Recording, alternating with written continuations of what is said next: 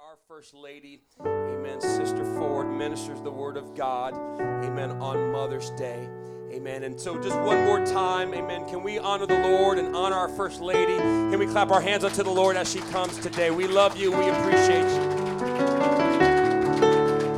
Thank you, Jesus. Lord, we worship you, God. I know we've already done this, but there's a reason why we continue to praise God. There's a reason why we don't just clap our hands like we do when somebody gives a speech or when it's because He is the one true living God. He is our Savior. He died on a cross for our sins. And Lord, we worship you and we honor you today. We thank you, Jesus. Can I have a little bit more mic, please? I'm not quite as loud as Pastor, although I am pretty loud. You can be seated for a moment. These are a couple of things that some people have said. A man loves his daughter the most, his wife the best, but his mother the longest. There is only one pretty child in the world, and every mother has it. I'd like to be the ideal mother, said one, but I'm too busy raising my kids. Fragrances of Chanel No. 5 and face powder remind me of my friends' moms. The smell of bleach reminds me of mine. If my son were here, he would testify to that. I want to say Happy Mother's Day to all of the ladies. Whether you're a mother or you're not, you are an influencer to generations. And so there are women in this place that have children. Happy Mother's Day to you. There are women in this place that help to minister to this church body that may not have biological children, but they are spiritual mothers. Yes. Happy Mother's Day to you. Amen. There are people in this place that are dealing with sorrow and loss because their mother is not here, or maybe they've lost a child. Happy Mother's Day to you. There are those that have longed for children, and for whatever reason, the Lord said, that's not the journey that I have for you, not because I don't love you, but I just have something different for you. Happy Mother's Day to you. Yes. Yes. Mother's Day is such a joyful time, and yet comes with such a seriousness to so many, because it's so easy to look around and to just see the flowers and the decorations and it's a joyful time, and that's good. We should celebrate. But it's also so important that we recognize that to some, it's a hurtful time. It's a painful time. And just to show them a little extra love. I have some things that are going to be passed out, one to each lady. If you could begin to do that, please, those of you that, only one for each lady over 18 years old, please. The beauty of being a mom or having a mom is that love is not earned. From the moment a mother lays her eyes on that child, she loves them. In fact, most times it's before. If it's a mother that has physically carried the child, from the moment she feels that first kick, she loves that child. If it's a mother that has chosen to adopt a child, from the moment that she has chosen to adopt that child, she loves that child before you even lay eyes on them. That love doesn't come with requirements of the child. As the child grows, yes, there are expectations. But even when those expectations are not met, the love doesn't change. Today, we are going to talk about the need to measure up. Right. To measure up. And if I could have one of those, please. I forgot to give myself one. And ladies, I wanted a pink one, but the pink ones are gone, so. I'm asking every lady in this place, and men and young people, yes, this message, I believe, will be for you as well, but I'm going to speak to the ladies today. What I've given you is a bookmark. And in this bookmark, there's a measuring stick, if you look closely. And at the top of that measuring stick, there's a flower that's encased in glass. We'll talk about that. If you could please stand and turn to Ephesians 4, 1 through 15.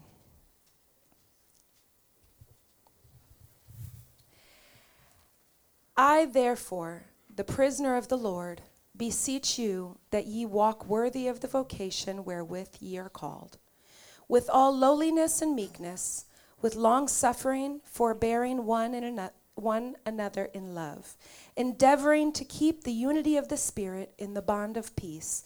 There is one body and one Spirit, even as ye are called in one hope of your calling. One Lord, one faith, one baptism. That's why we baptize in the name of Jesus. But unto every one of us is given a grace according to one God and one Father of all, who is above all and through all and in you all. But unto every one of us is given grace according to the measure of the gift of Christ. Wherefore he saith, he ascended up on high. He led captivity captive and gave gifts unto men.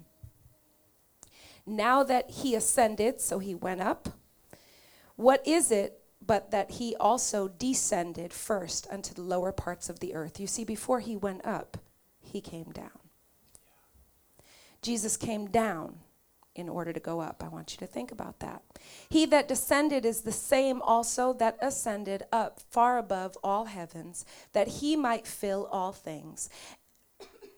And he gave some apostles and some prophets and some evangelists and some pastors and teachers for the perfecting of the saints, for the work of the ministry, for the edifying of the body of Christ, till we all come in the unity of faith and the knowledge of the Son of God, unto a perfect man, unto the measure of the stature of the fullness of Christ, that we henceforth be no more children, tossed to and fro and carried about with every wind of doctrine. God wants us to be grounded by the sleight of men and cunning craftiness, whereby they lie in wait to deceive, but speaking the truth in love, may grow up into him in all things, which is the head, even Christ. Lord Jesus, we've come here today, God, because we desire more of you. We've come here today, Lord, hungering and thirsting after your righteousness, God. Our righteousness is as filthy rags, God, but your righteousness, Lord, is what will keep us on this path and this journey to truth. I pray that your blessing would be upon this service, Lord. I ask you to anoint me as your servant, God, and anoint every ear to hear and every heart to receive, God, that we would take this, Lord, and apply it to our lives when we leave this place today. Everybody say in Jesus' name, amen. You may be seated.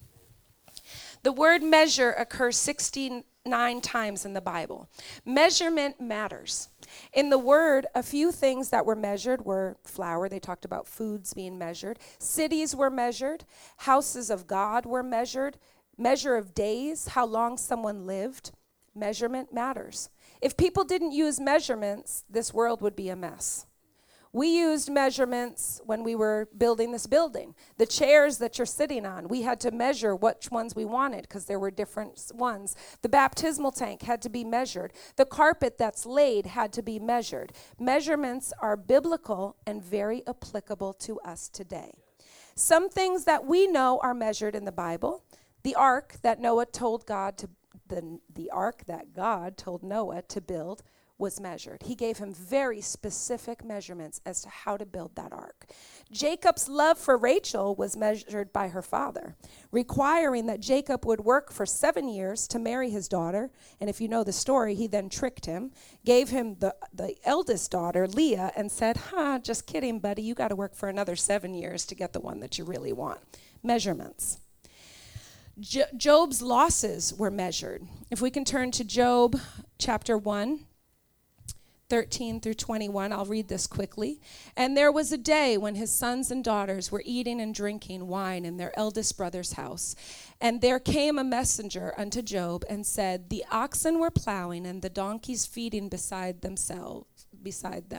Sorry, I don't have mine here. And the Sabaeans fell upon them and took them away. Yea, they have slain the servants with the edge of the sword, and I am the only one that escaped. So he said, all your servants were just killed. Next, please. While he was yet speaking, there came also another and said, the fire of God is fallen from heaven and hath burned up the sheep and the servants and consumed them, and I am the only one that escaped alone to tell you. While he was yet speaking, there came also another and said, the Chaldeans made out 3 bands and fell upon the camels and have carried them away, yea, and slain the servants with the edge of the sword, and I only am escaped alone to tell thee. While he was yet speaking, I mean, this is a pretty bad day, okay? Can we just acknowledge that? I mean, it's like one person's coming and saying, okay, you just lost all your servants. By the way, you just lost all your belongings. By the way, you just lost. And isn't it interesting? There's one measurement, to come and tell him. While he was yet speaking, there came also another and said, thy sons and thy daughters were eating and drinking wine in their eldest brother's house. And behold, there came a great wind from the wilderness and smote the 4 corners of the house, and it fell upon the young men, and they're dead. So now your kids are dead as well. And I only am escaped alone to tell thee. Then Job arose and rent his mantle, and he shaved his head, and he fell down upon the ground, and he worshipped. I don't know that would be my response. I'm just being honest. If I lost everything in a matter of moments, I don't know what my response would be. I know what it needs to be because there's an example here. And he said, naked came I out of my mother's womb, and naked shall I return thither. The Lord gave, and the Lord hath taken away. Blessed be the name of the Lord. Measurements. We can account for Job's losses because the Bible is very specific to tell us all of the different things that he lost. But that verse 20 and 21, then Job arose and rent his mantle, shaved his head, and fell down upon the ground and worshipped and said, naked came I out of my mother's womb, and naked shall I return. That's powerful. God allowed Job to descend or to decrease, but that's not the end of the story. The latter days of Job were also measured.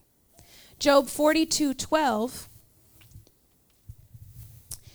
says, so the Lord blessed the latter end of Job more than his beginning, for he had 14,000 sheep and 6,000 camels and 1,000 yoke of oxen and 1,000 donkeys.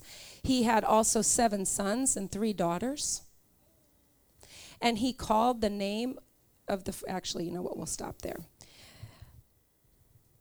Measurement matters. We as people, but especially as women, struggle with needing to measure up. Comparing ourselves among ourselves, which the Bible tells us is not wise to do. Right. Measuring up to society and its views on beauty. We measure each other intentionally or unintentionally. We measure each other by what we drive, by where we live, and this isn't just applicable to women. This is applicable to men as well. We measure each other by what we drive, where we live, the jobs that we have, how good or successful our children are, how good we cook or don't cook. There's this insane pressure to compare ourselves to others, which ultimately is us trying to measure up. We may not admit it, but we do it. Some people choose to measure down. They compare themselves to people that's lives are disastrous. And I'm not saying that to put those people down, but they will look at people that evade responsibility and then begin to justify their own actions based off of that. Well, I'm doing better than so-and-so. It's still a form of measurement. They're still trying to measure. But rather, I encourage us today to measure up. I must measure my life towards heaven and God's plan for my personal life rather than what's around me. We don't need to measure up to other people's standards or success. We need to receive the love of God in order to bloom like this flower that's encased in this glass that will never die into who he has called us to be. It's his love that draws us away from the need for the approval of others. It's his love that draws us away from the grip of sin and even the pleasures of sin that will ultimately destroy our destiny. The pleasures of sin do feel good. They do. But the destruction of our destiny does not. In order for us to stop measuring ourselves according to this world, we must set our eyes and our hearts upon something different. It's easy to say, well, don't compare yourself to other people. But it's natural. It's in us. That's what we do. So how do we get away from that? How do we stop measuring ourselves based off of other people? We go to God and we ask God to show us who we are in him. Every person in this room is different. And you know what? That's beautiful. That's amazing. If there were a bunch of the same person sitting in this congregation, it would be pretty boring. I mean, I'm exciting, so if there were 10 of me, maybe it would be okay. But just kidding. But I'm serious. It would be boring. God gave us different personalities, different callings, different destinies, different giftings, different desires, and that's okay. As long as they align with the Word of God. It's the struggle comes when I desire something that ultimately will destroy me. God loves us, but he hates our sin. The world tries to confuse us into thinking that if we stand for the Word of God, then that means that we hate people. How many of you have heard that said? Well, those Christians, they hate this type of person, or they hate that type of person, or they hate. I love every single person that I encounter in life. Why? Because Jesus does, and I want to be like him. Now, I want you to think about this for a moment. By the world judging our Christian walks this way, essentially what they are saying to us, and if that's you, then what you're saying to me, is you have to love me. Everything I do or don't do, otherwise you hate me. Now, in the world, it makes perfect sense. It's all over the news. It's people are standing for it. People are marching for it. But really think about that for a moment. Is there anyone in your life that you love every single thing about? Is there not one thing that you dislike or that you disagree with? My mom, who I loved very much, was a terrible alcoholic. I wanted her to be the best mom that she could to me, and she would have been, except she had an addiction to alcohol. And most times her addiction ruled her life and impacted everyone around her, including me. I hated her alcoholism, but I loved her.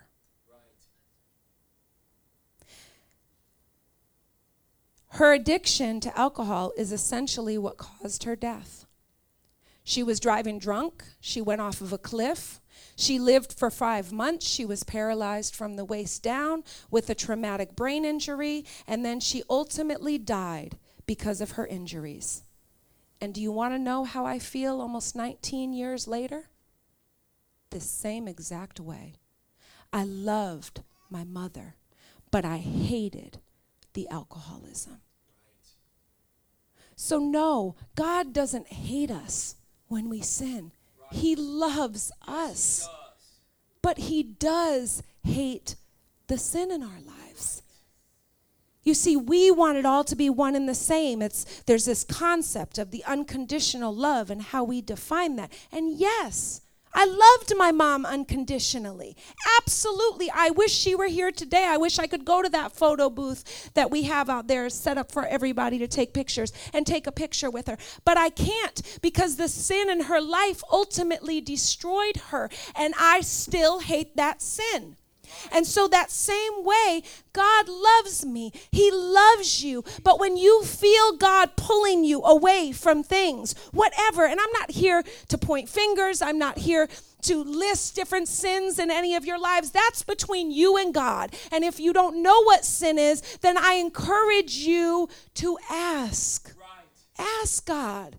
Because you know what? Again, this isn't a book of rules. It's not a way. We're not measuring ourselves. Well, God will only love me if I do this. No, God loves us no matter what. His love never changes. His love is what took him to the cross for you and I. But the sin in our lives is what ultimately separates us from God. Not because God doesn't love us, but the same way that the alcoholism in my mother's life has separated her from me and from my family. There are repercussions and there are things that God desires to do in your life and in my life. But if we don't turn from that sin, then ultimately it separates us from him. I make poor choices. I get angry. I say things that I shouldn't. There's times that the Lord has told me to do something and I have disobeyed. And he hates that. He hates that in my life when I sin against him the same way he does anyone else. Just because I'm Sister Ford doesn't make me, I'm not on this pedestal where everything I do God is happy with. No, if I make a mistake, if I spend all my days measuring myself to another pastor's wife, let me just be real. If I'm a pastor's wife and I look around and I see other pastors' wives, and sometimes it's hard to not go, wow, I wish I could just do that the way that she does. Maybe if I did a little bit more of that, then people would feel. That's foolishness. I'm not called to be her. I'm called to be me. So instead of spending the time measuring myself up to someone else, it's my responsibility to immerse myself in the word and the love and the truth of God and to say, Lord, I may not understand everything that you have for my life. I really may not fully understand how to blossom into this flower that you've called me to be. There was a big joke in our home when our son was small. He and my husband would wrestle. And sometimes when Malachi was 7, 8 years old, he'd come up and he'd try to wrestle me. And I would say, oh, no. Mommy is a delicate flower. Now, little does he know, Mommy used to throw down on the streets, okay? So, yes, that may be true. But that was, and they would kind of laugh because they knew that. But that was the big joke was, I'm a delicate flower. You can't treat Mommy that. Mommy doesn't arm wrestle. I'm a delicate flower. So I want today, as you look at this, and that doesn't make me weak, by the way, in case you were wondering. But what that is my representation of the fact that, God, I want to bloom in you. I want to be, God, who you have called me to be. Ladies, you are all so beautiful. I look across this congregation and I see so many different faces and the beauty that resides from your face. It's powerful. You have a gift. You are able to go out and to be a light into this dark world. But the only way that can happen is if we measure ourselves according to his love for us and to who he's called us to be. When Jesus went up on that cross and nails were driven into his hands and feet, that was out of his love for you and I. He didn't have to do that. He truly didn't. He was God. He chose to do that, to be the spotless lamb that could take away the sins of the world. I'm going to read part of the commentary from Ephesians 4, what we first read, and I just want you that we should grow up into Christ in all things. God wants you and I to grow up. There comes a point in our walks with God. Yes, we come into this place and we're all at different places of growth. The same way we have infants in this congregation and we have 13-year-old children. There's different phases of growth, but as long as we're all growing in God, that's what's important. Into Christ, so as to be more deeply rooted in him. In all things, in knowledge, love, faith, and all the parts of the new man, we should grow up towards maturity, which is opposed to being children. If you have a 40-year-old son and he's still, saying mama and dada, and he's asking you to change his diaper, well, and I'm not talking about if there's someone with disabilities, okay? I'm talking about a 40-year-old, 40-capable man that wants mommy to feed him. That's a problem, okay? We would all agree that individual's growth is stunted. At 40 years old, they should be working. They should be fully able to dress themselves, take care of themselves. The more that we grow into an acquaintance with Christ, faith in him, love to him, and dependence upon him, the more we shall flourish in every grace. He is the head, that we should thus grow, that we may thereby honor our head. The Christian's growth tend to the glory of Christ. We talked about the glory of God last week. Sorry. We should be assisting and helpful to one another. I want you to look around. Look around. We should not be measuring other people up according to our standards. If I come to you and I say, well, you should really be doing this and this and this and this and this, well, do you think that they're going to want to come back? I mean, really. But really, it's a matter of us loving one another and helping one another. And yes, sometimes I do need somebody to get in my face. Don't get me wrong. Sometimes if I'm walking around with my head down low and I'm really having a hard time, I will share this. When I was getting married, the day of my wedding, I was having a really bad day. It was a beautiful day, but I was having a really bad day because my mom wasn't there. And my best friend gave me this beautiful book in this basket, and she gave me all these gifts.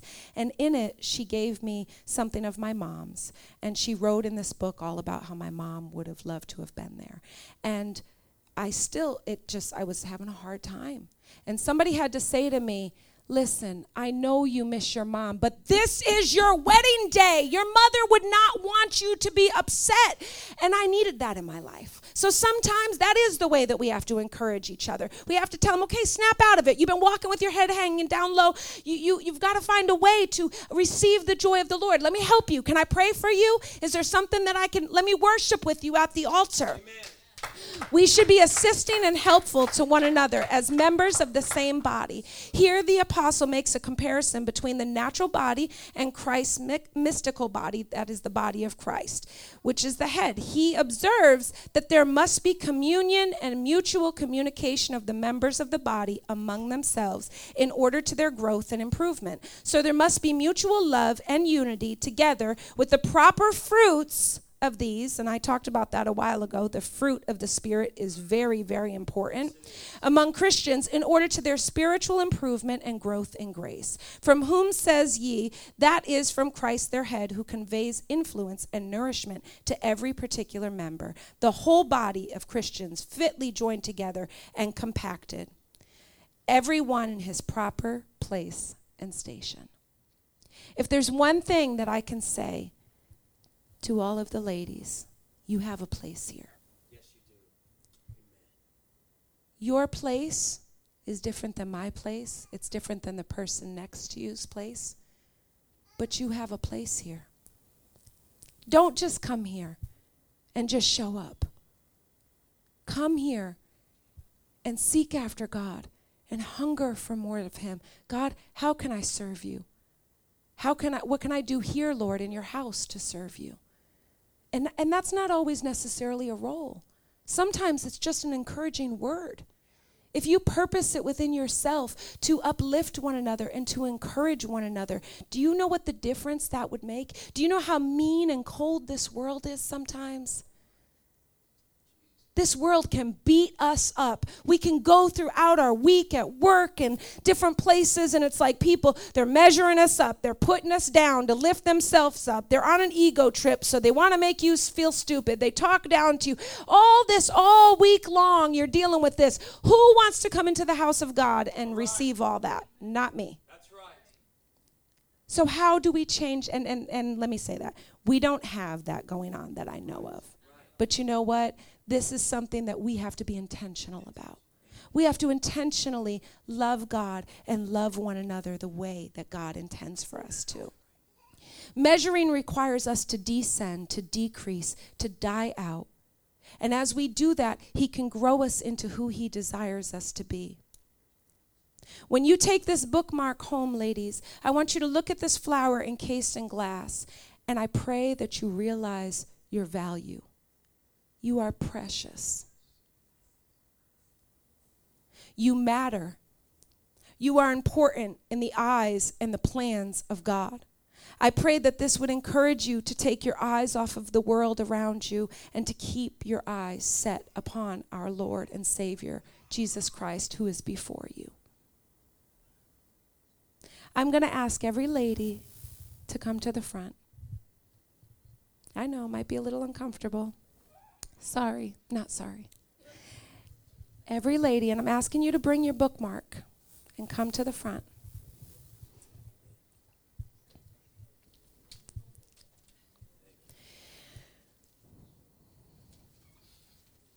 And I want you to look at that flower that's encased in that glass. You know, for ladies, the measurement, the comparing starts very early on. It starts when we are little girls. And it goes throughout our lives, whether we realize it or not. And what it does is it can shape our identity or our thoughts of ourselves. And it also can shape the way that we look at other people. And we don't mean to. We don't mean to measure other people up and to put them down to uplift ourselves. But sometimes it happens because it's what this world has taught us to do. But I'm going to pray, and I'm asking those that are out in the congregation if you would stretch your hands towards all of these ladies. I am asking that each and every one of you, if you know who you are in God, that's awesome. Continue on and walk in that. If you struggle with your own identity and you're unsure of who it is that God has called you to be or what it is that God wants you to do and his destiny for your life, then I encourage you when you are reading a book and you have your bookmark in there to look at that and to say, God, help me to bloom. Help my life, God, to bloom into who and what you have placed me on this earth to be. Because the thing is that no matter what, everyone go like this. As long as you have breath, you have destiny. Amen. And the enemy and sin and life sometimes can almost steal that breath out of us. No, we may not physically die, but sometimes we can walk so wounded because we've just been so beat down.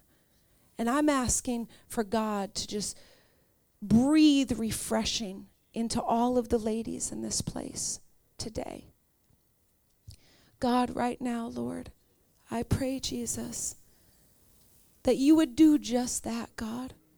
That your Holy Spirit, Lord God, would just breathe in this place right now, Lord God. And Jesus, that you would help every woman in this place, Lord God, to be able to know who she is, Lord God, the dreams, the talents, the things that you've placed within her, Lord God, for her to rise above what could have been her identity before, Lord God, and to claim and to hold on to the identity of you, Lord Jesus. God, you have called them, Lord Jesus, for your holy purpose, Lord Jesus. And I pray, God, that you would help us to love you, God, and to love ourselves the way that you love us, God. And in turn, as we receive your love, God, you will help us to love others, Lord Jesus. Help us not to measure ourselves based off of Hollywood or the world standards or even family or friends and their judgments, God, but help us, Lord, to measure ourselves, Lord God, up towards heaven, God, to measure up, Lord Jesus, to who you want us to be, Lord God. Sometimes, God, we are going to have to find that place of humility, that place of repentance, Lord God, so that we can die out, Lord Jesus, to this flesh, Lord God, and receive what it is that you want us to receive of your Spirit, Lord God. I speak peace over every one of their minds in the name of Jesus. I speak joy right now over every one of their minds, Lord Jesus. I speak victory, God, into their situations, Lord God. I speak healing into every sickness in the name of Jesus. I declare blessings and favor, Lord God, and open doors, Lord Jesus, in their lives, God. Help them to overcome sin in their lives, Lord Jesus. It's not your intention for us to do that alone. You, Lord God, will be the one, God, to take us by the hand. It's our love for you, Lord Jesus, that draws us away from the need to measure, the need, God, for sin, the pleasures of sin, Lord God. And I pray, Lord Jesus, that you would help us to love one another. I'm going to ask that you ladies right now would find someone to pray for that you don't know or that you're not really acquainted with. I know it's a little uncomfortable. But you know, sometimes it's easy for us to go to the people that we know. But sometimes we just need to pray for one another and not know anything.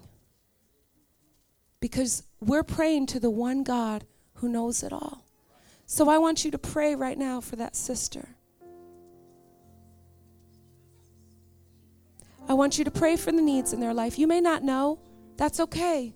God does. Lord Jesus, I pray that you would touch my sister. I pray, God, that you would help her, Lord Jesus, on this journey. Let her know that she's not alone, God. Let her know, Lord Jesus, that your plans for her are good. In the name of Jesus. That's it, ladies. Pray for one another. Put your hand on that sister's back and pray for them the way that you would want them to pray for you.